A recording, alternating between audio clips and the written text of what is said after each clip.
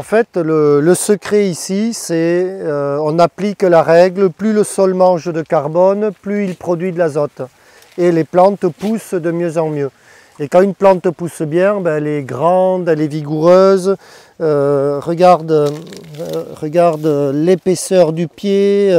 Regarde ici, il fait 3 couches de coronaire. Il en a 1, 2, 3. Et s'il était très vaillant, s'il avait le temps, il en ferait une 4e. Regarde ça. Tu vois, et il pousse ses racines pour... on appelle ça des coronaires. Et un maïs qui est en pleine forme, il fait au moins... Voilà. Il fait au moins ces 3 couches-là, tu vois, il en a 1, 2, 3, et la 3e, elle est déjà dans la terre ici, d'accord? Et donc, on a des systèmes, en fait, on peut dire qu'un maïs va être productif et performant. Quand tu vois ça arriver, là, tu dis, c'est bon, il y a les quintaux, d'accord? Parce que c'est des racines qui réinjectent de la sève élaborée dans le sol, d'accord, de la glomaline, etc. La plante, elle fait pompe à eau, pompe à sève. La sève élaborée, elle la remet et elle renourrit la bactériologie et elle renourrit toutes ces mycorhizes pour continuer à alimenter la machine. Et en fait, les maïsiculteurs, ils ne savent pas que cette couche-là de racines, regarde ça, c'est la plus importante du monde. Tu vois, hop, tu as vu d'où elle part et jusqu'où elle est capable d'arriver par terre. Et si ça voit le soleil, c'est foutu. Hein? Viens là, hein, t'es gentil. Hein? Voilà. Et si ça voit le soleil, ben c'est foutu, ça va brûler et le maïs, à un moment donné, il va être en difficulté. Hein? Et donc regarde le maïs, comment il est vaillant, à partir de quelle hauteur il est capable d'aller envoyer sa racine. Hein? Si la nature fait bien les choses, ah, oui, champignon. Oui. Sous le soja, une rafle de maïs, champignon qui pousse.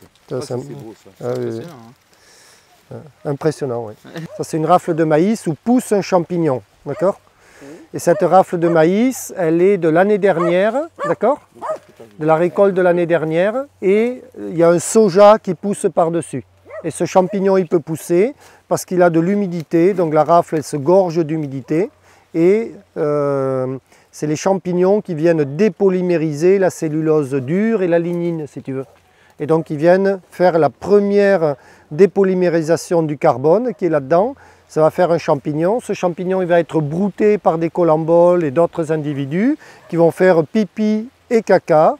Et hop, ça y est, la minéralisation de ce morceau de paille commence. D'accord? C'est complètement affolant hein, quand tu vois ça. Tu dis... c'est super, et donc tout ce qui ne pourra pas être dégradé par la chaîne trophique, par l'activité biologique, finira en humus stable dans le sol. Et donc là, le maïs, tu l'as semé quand à peu près cette année? Mi-mai? Oui, mi-mai. Pas avant? Ouais. Non, on a attendu les pluies parce que c'était sec. Oui, c'était très sec. Ouais. Et tu n'as pas idée d'irriguer éventuellement pour semer? Non. S'il n'avait pas plu, si, on l'aurait fait. Ouais. On l'aurait fait, mais...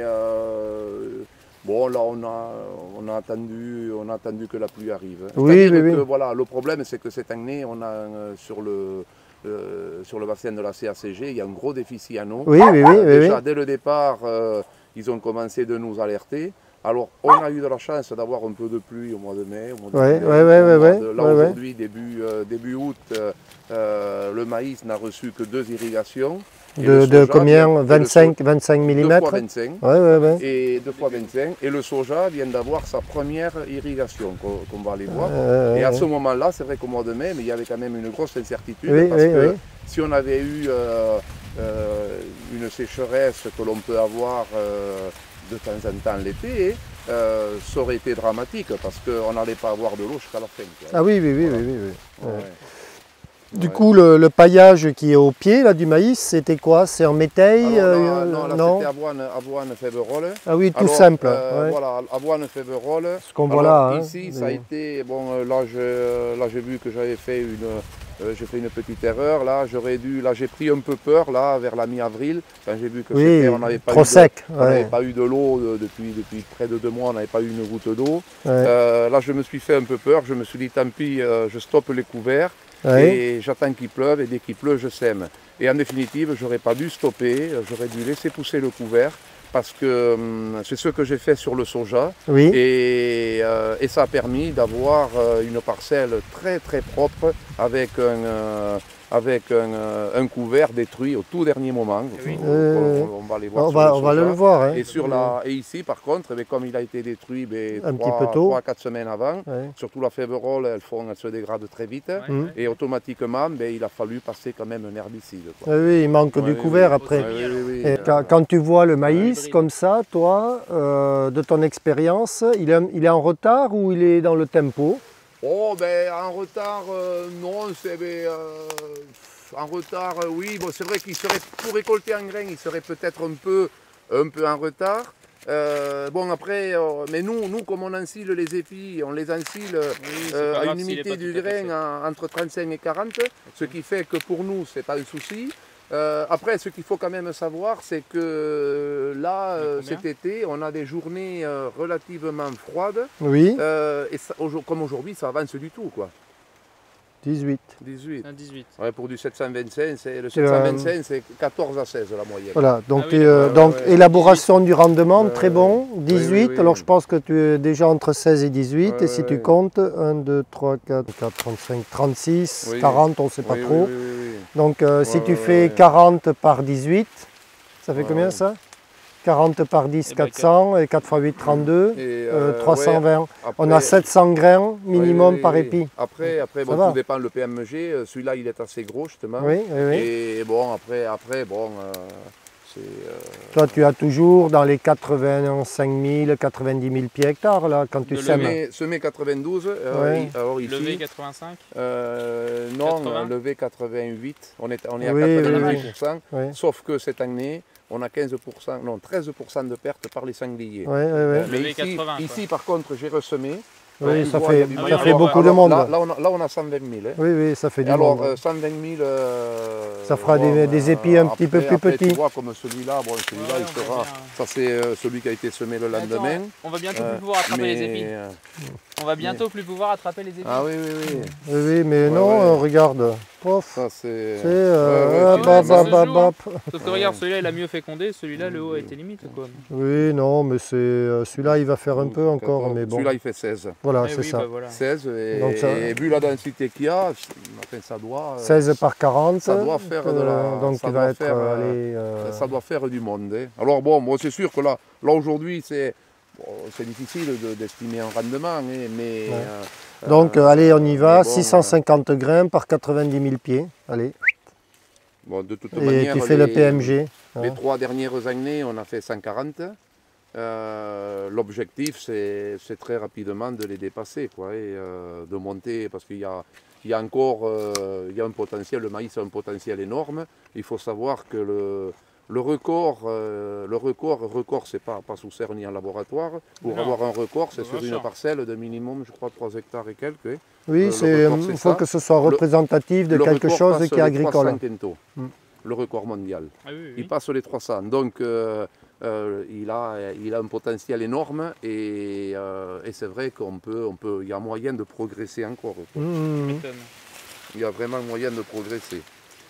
Impeccable. Alors après, c'est vrai que ce qui est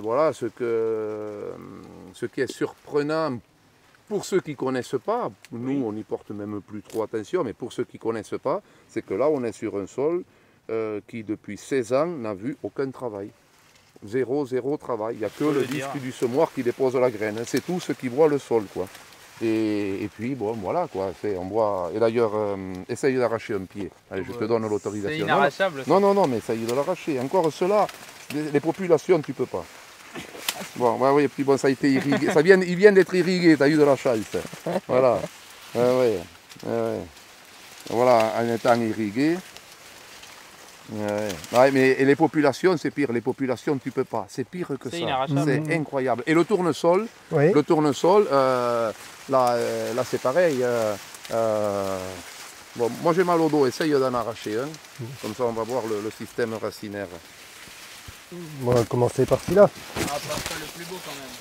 Quoi, celui-là? Non, oui, voilà. Non, la terre est humide. Donc, il vient de prendre de l'eau, un peu de pluie, voilà, il vient d'être irrigué. Mais quand la terre, tu sais, commence à sécher un peu, tu ne peux pas l'arracher. C'est incroyable. C'est incroyable. On voit bien le système racinaire ou pas? Oh, ben, Bon, c'est-à-dire, on les casse, quoi. Tout est cassé, voilà, c'est cassé oui, partout, ouais, c'est cassé là. Tout se casse, quoi. Voilà, mais bon. Ouais. Après, ce qui est intéressant, c'est de voir, disons, la coupe du sol, quoi. Et oui. Tu vois le dessus, c'est toujours. Ça, ça c'est 16 ans de semi-direct, terre noire et humifère, et ça c'est la vieille terre qui était de la vieille pratique. Qui était encore à travailler, et en fait, la terre, elle s'améliore toujours par-dessus, et petit à petit, elle prend en profondeur. Mais en fait, pour faire ça, oui, quand on dit il faut 100 ans pour faire 1 centimètre de sol, c'est des conneries. Ça se fait allez, si j'ai 5 cm en 15 ans, oui. J'ai combien 0,5 cm par an, oui. C'est ça 5 cm en 15 ans? Oui. Oui, c'est ça, ça ressemble à quelque chose comme ça, à peu près, un petit peu moins. Voilà, et donc la reconstruction d'un sol, elle est très rapide à partir du moment où tu mets le carbone. C'est ça que les gars ne veulent pas comprendre. Et regarde la formation du sol. Là, on voit la dégradation biologique du carbone. Et globalement, ce truc-là, on voit bien, tu vois, on voit des champignons, là, le blanc. Ça, c'est intégré dans le sol petit à petit parce que les vers de terre, ils mettent leur turicule par-dessus. Et petit à petit, ça va finir de pourrir.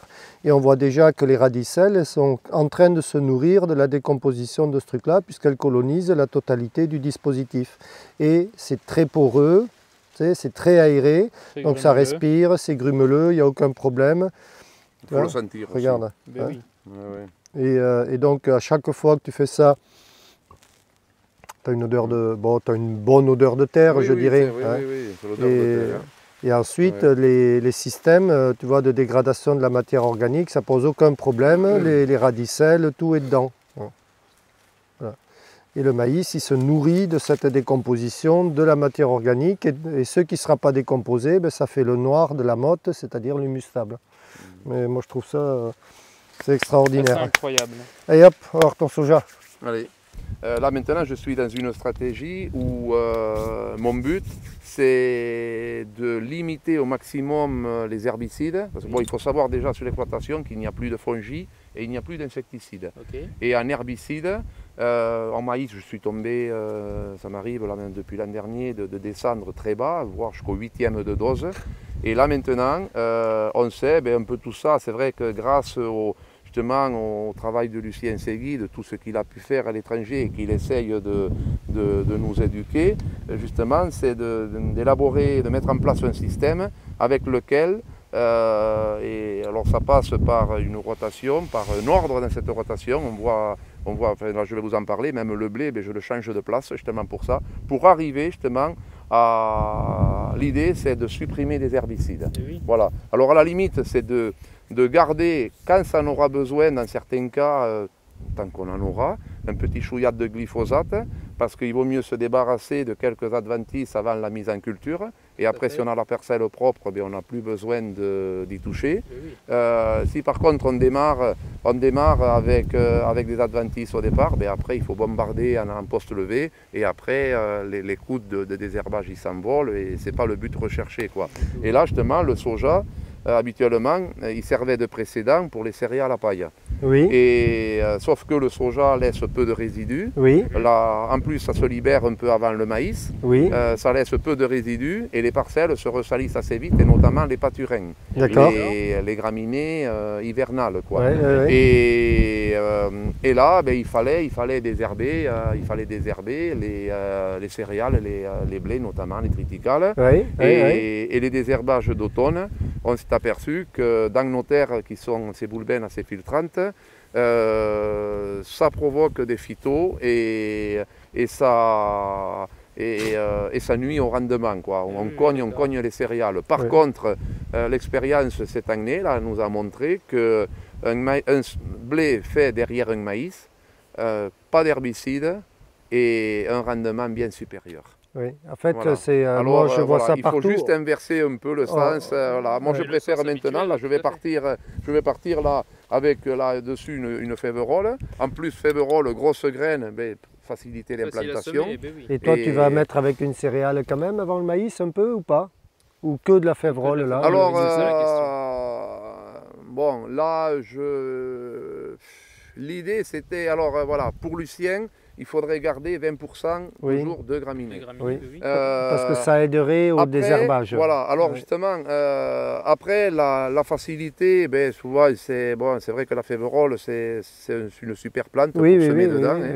Mais voilà, là, cette année, je pense qu'il faut, là on sait qu'avec un système comme ça, avec d'autres plantes que le triticale, c'est-à-dire un seigle associé à de l'avoine, on sait que là on peut passer avec un herbicide zéro. On n'a pas besoin de désherber. Là, il y a eu, là cette parcelle-là il y a eu juste un antigraminé sur le haut de la parcelle où il y avait un peu de raigra. Alors j'ai pas voulu me le garder.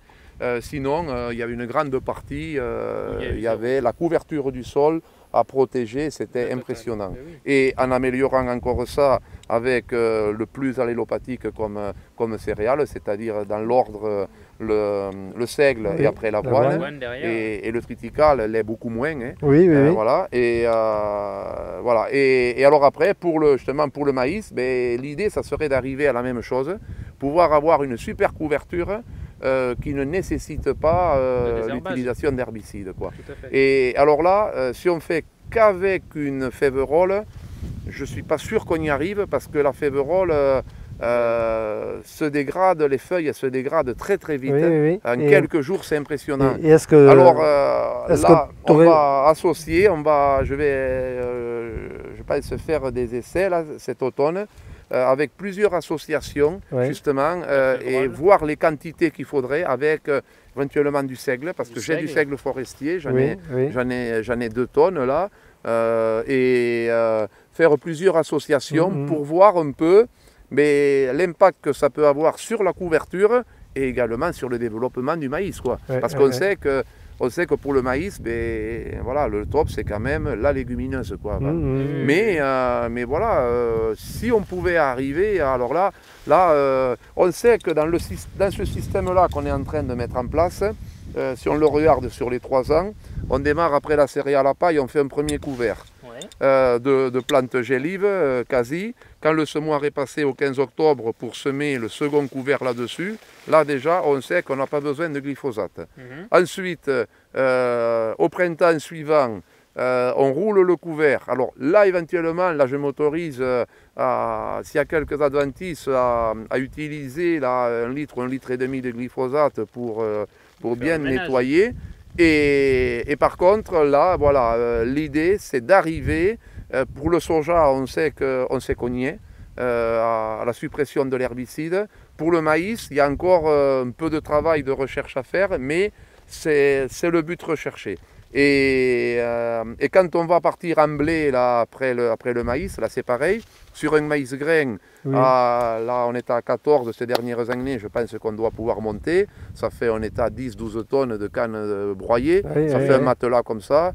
Là, il n'y a pas besoin. Même en haut, comme on a vu dans les bordures, un peu de panique ou c'est terre. De toute manière, c'est des plantes estivales. Une fois le broyeur passé, déjà, tu n'as plus rien. Et puis, c'est gélif, ça. Donc là, il n'y a pas de souci. Donc là, pour faire du blé sur un maïs, il n'y a ni besoin de glypho.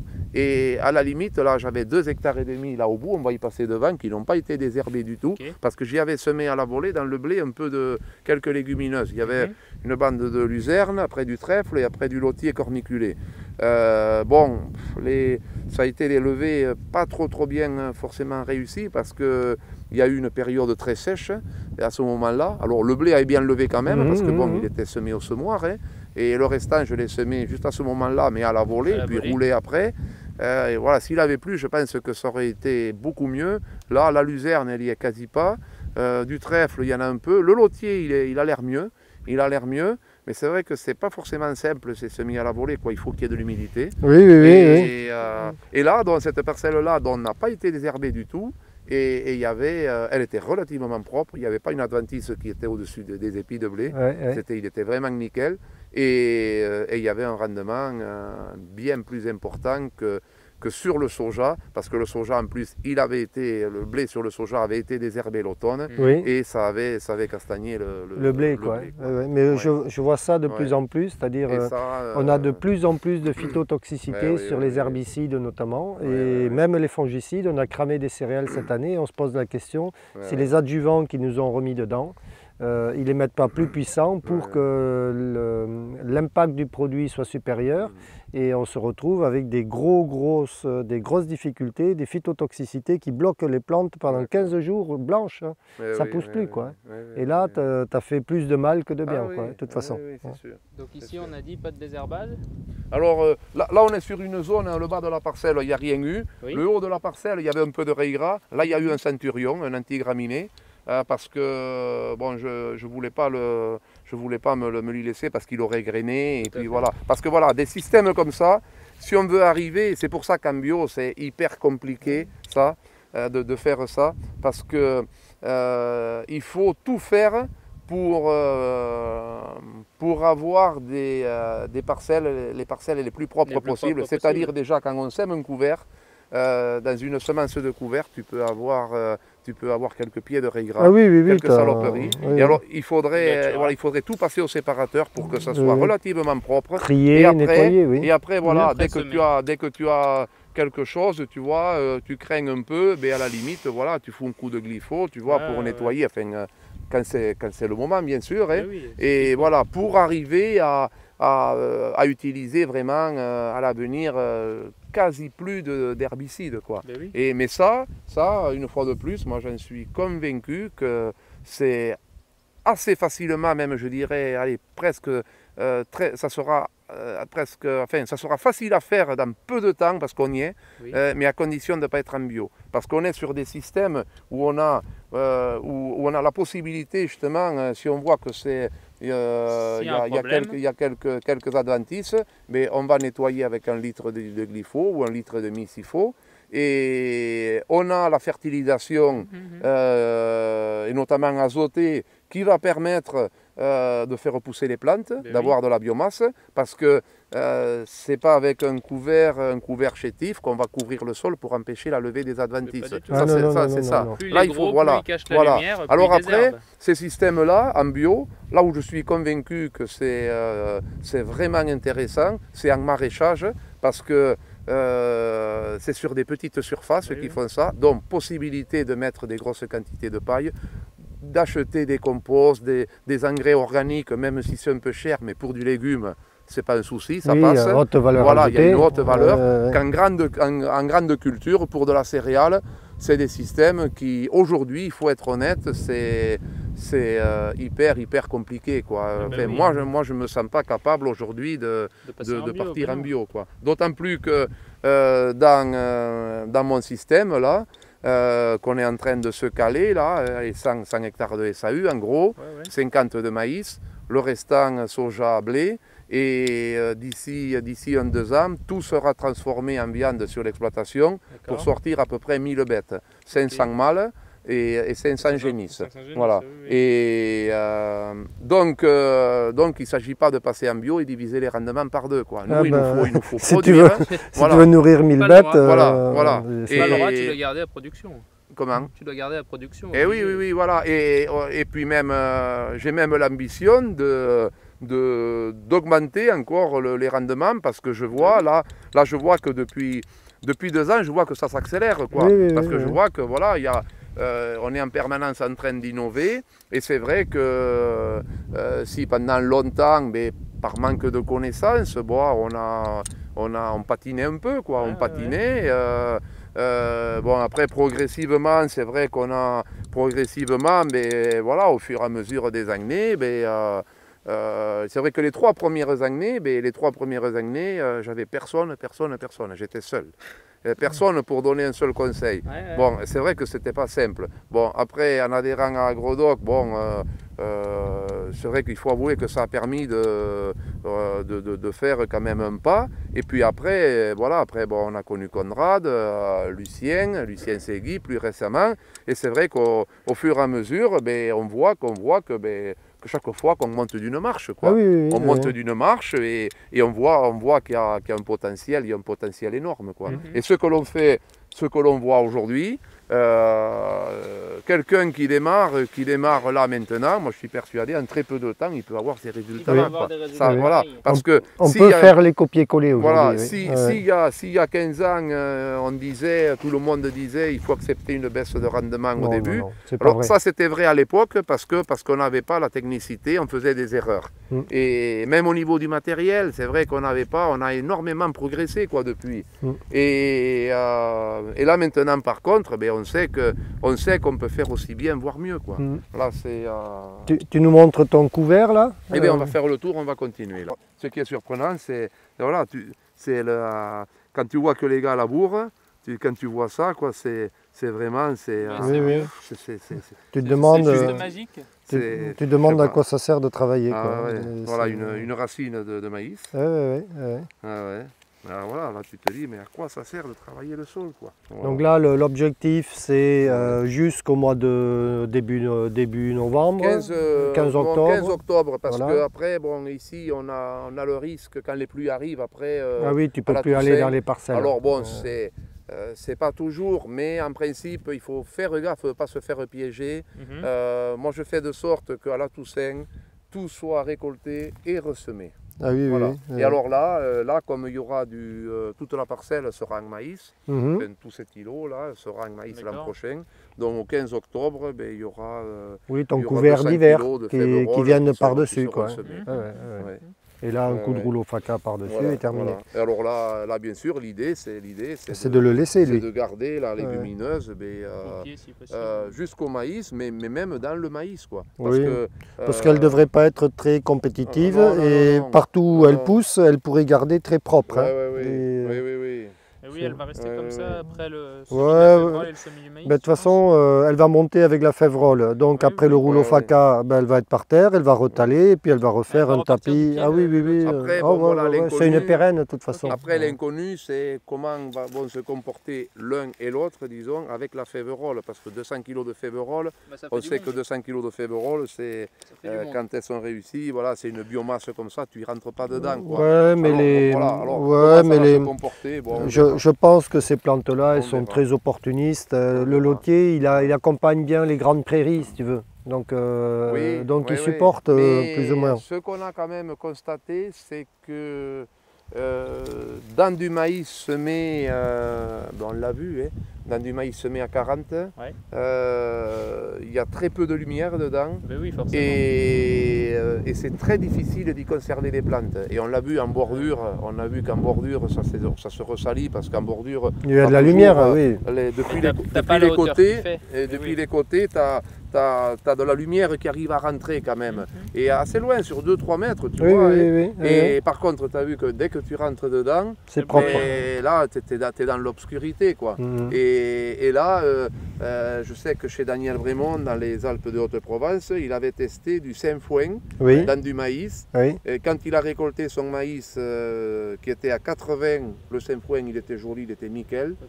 Dans le 40, il n'y avait pas un pied. D'accord. Il n'avait pas un pied, il n'a pas pu s'en sortir. Et voilà. Bon, finalement, dans les blés, c'est un peu pareil. Finalement, c'est pas pire comme info.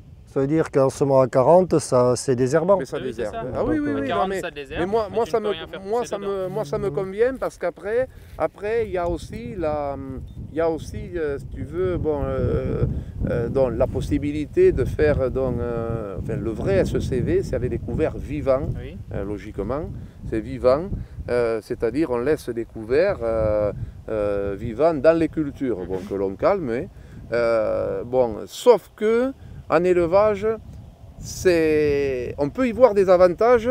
On peut se dire, l'avantage c'est que on ne récolte pas, mais on a de suite, quelques jours après ou quelques semaines, on peut avoir une récolte à pâturer. Voilà. Sauf que ça peut avoir aussi des inconvénients. L'inconvénient, c'est quand tu es éleveur, tu récoltes la paille pour faire ta litière, que tu ramènes après en fumier ou compost. Sauf que quand tu récoltes la paille, si tu as un trèfle ou une luzerne qui arrive à la hauteur des épis, par exemple, tu as ta paille qui a du vert dedans, Et là, je te garantis que tu ne la récoltes pas de suite, la paille. Alors, si tu as la chance d'avoir quelques jours de soleil, ce n'est pas un problème.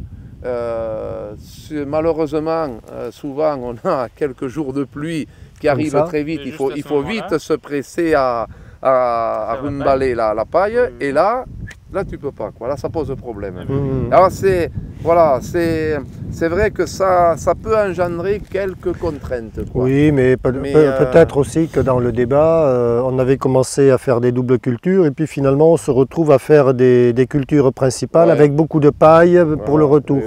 Et finalement, on va gagner plus sur la culture principale et le carbone au sol que sur tout vouloir prendre à tout prix. Ce que je lui disais à Konrad, oui, c'est vrai qu'au début, c'est ce qu'on faisait aussi. On faisait avec des sojas, notamment des triples zéro, on faisait pendant plusieurs années des doubles cultures, y compris sur de l'orge, avec, je ne me rappelle plus, c'est une variété de pionnier d'ailleurs, c'est vraiment le plus précoce de tous les sojas et qui avait fait un rendement, je crois, un peu plus de 20 quintaux. Bon, mais après, tu t'aperçois qu'en définitive, moi je me suis aperçu que dans ces systèmes-là, tu sors deux cultures moyennes, quoi. Et mon idée, c'est plutôt justement de vraiment déplafonner les rendements et faire avancer le système. Parce que quand tu fais deux cultures moyennes, ça veut dire que tu as deux cultures qui ne te laissent pas trop de résidus. Surtout le soja, déjà il ne t'en laisse pas trop. Voilà. Et on en revient toujours au même point, quoi, à ces 7 ou 8 tonnes de carbone qu'il faudrait minimum, on ne les a pas, quoi. Alors on ne les a pas, alors déjà, ça va peut-être poser sûrement un souci peut-être pour protéger de l'enherbement, mais avant tout déjà pour que le système fonctionne, pour que la fertilité du sol fonctionne, parce que là, personnellement, l'expérience m'a montré que quand tu sors trop d'une parcelle, que tu ne restitues pas assez, très vite, tu as les rendements qui baissent. Moi, je l'ai vu sur une parcelle un peu plus loin. En 2 ans, on a exporté 4 fois. C'est-à-dire, on a exporté, là c'était la plante entière à ce moment-là, 2 fois le maïs et 2 fois le métail. C'est-à-dire, il y a eu 4 récoltes en silage en 2 ans. La 3e année, là j'ai vu qu'il fallait pas insister, quoi. Il fallait vite redresser. Là, la 3e année, je te garantis qu'on a remis une dose de fumier et puis là, on est reparti sur de bonnes bases. Et là, tu vois que voilà, là, il faut. Moi, j'ai mis, à la limite, j'ai mis longtemps à comprendre ça. On le sait, tous on le sait quand on est là, tous on le sait que le couvert, c'est. Tu ne peux pas faire du semi-direct sans couvert, on le sait, ça tout le monde le sait. Mais moi j'ai quand même réalisé, il y a peu de temps de ça, que c'est vraiment la clé de voûte du système. Et avec le couvert, c'est impensable ce que tu peux faire, quoi. Tu peux vraiment un couvert très performant, avec des plantes bien adaptées au niveau de l'allopathie en fonction de ce que tu vas semer après. Et voilà, tu peux arriver à jouer sur l'azote, sur la productivité, sur le système en général, sur la fertilité du sol, sur l'enherbement. C'est vraiment, le couvert, c'est vraiment la base du système. Ça, c'est vraiment, et c'est beaucoup plus qu'on pourrait le penser. Pourtant, moi, dès le départ, j'étais conscient que ça ne pouvait fonctionner qu'à condition de mettre un couvert, ça on le sait tous. Mais là, c'est depuis peu que j'ai vraiment pris conscience que quand on sème un couvert, même là, je ne suis pas forcément satisfait du couvert, tu vois, déjà pour l'an prochain, voilà, il était semé depuis 15 jours, et là je me suis dit, un jour je me suis dit une nuit, parce que ça cogite comme tout le monde, je me suis dit, putain, tu aurais dû faire ça. Alors, voilà, j'ai une idée pour l'an prochain. Tu sais que l'année prochaine, tu pourras améliorer. Et l'an prochain, je vais faire différemment, et voilà, avec un autre outil que j'ai d'ailleurs, voilà, ça sera, c'est-à-dire, voilà, l'idée c'est, tu as vu le maïs qu'on a vu, le maïs qu'on a vu avec le tournesol dedans, l'idée c'est d'avoir ça en septembre en couvert, voilà, tout simplement. Et là-dedans, alors là, quand tu es là, moi je suis convaincu que si en plus on a un peu d'eau et fertilisé, alors bien sûr pas de 100 unités d'azote, mais un peu fertilisé, et là moi je suis convaincu qu'avec des mélanges comme ça, si vraiment l'eau n'était pas un facteur limitant, on peut arriver à 30 tonnes. Ah oui, matière sèche, on peut les faire.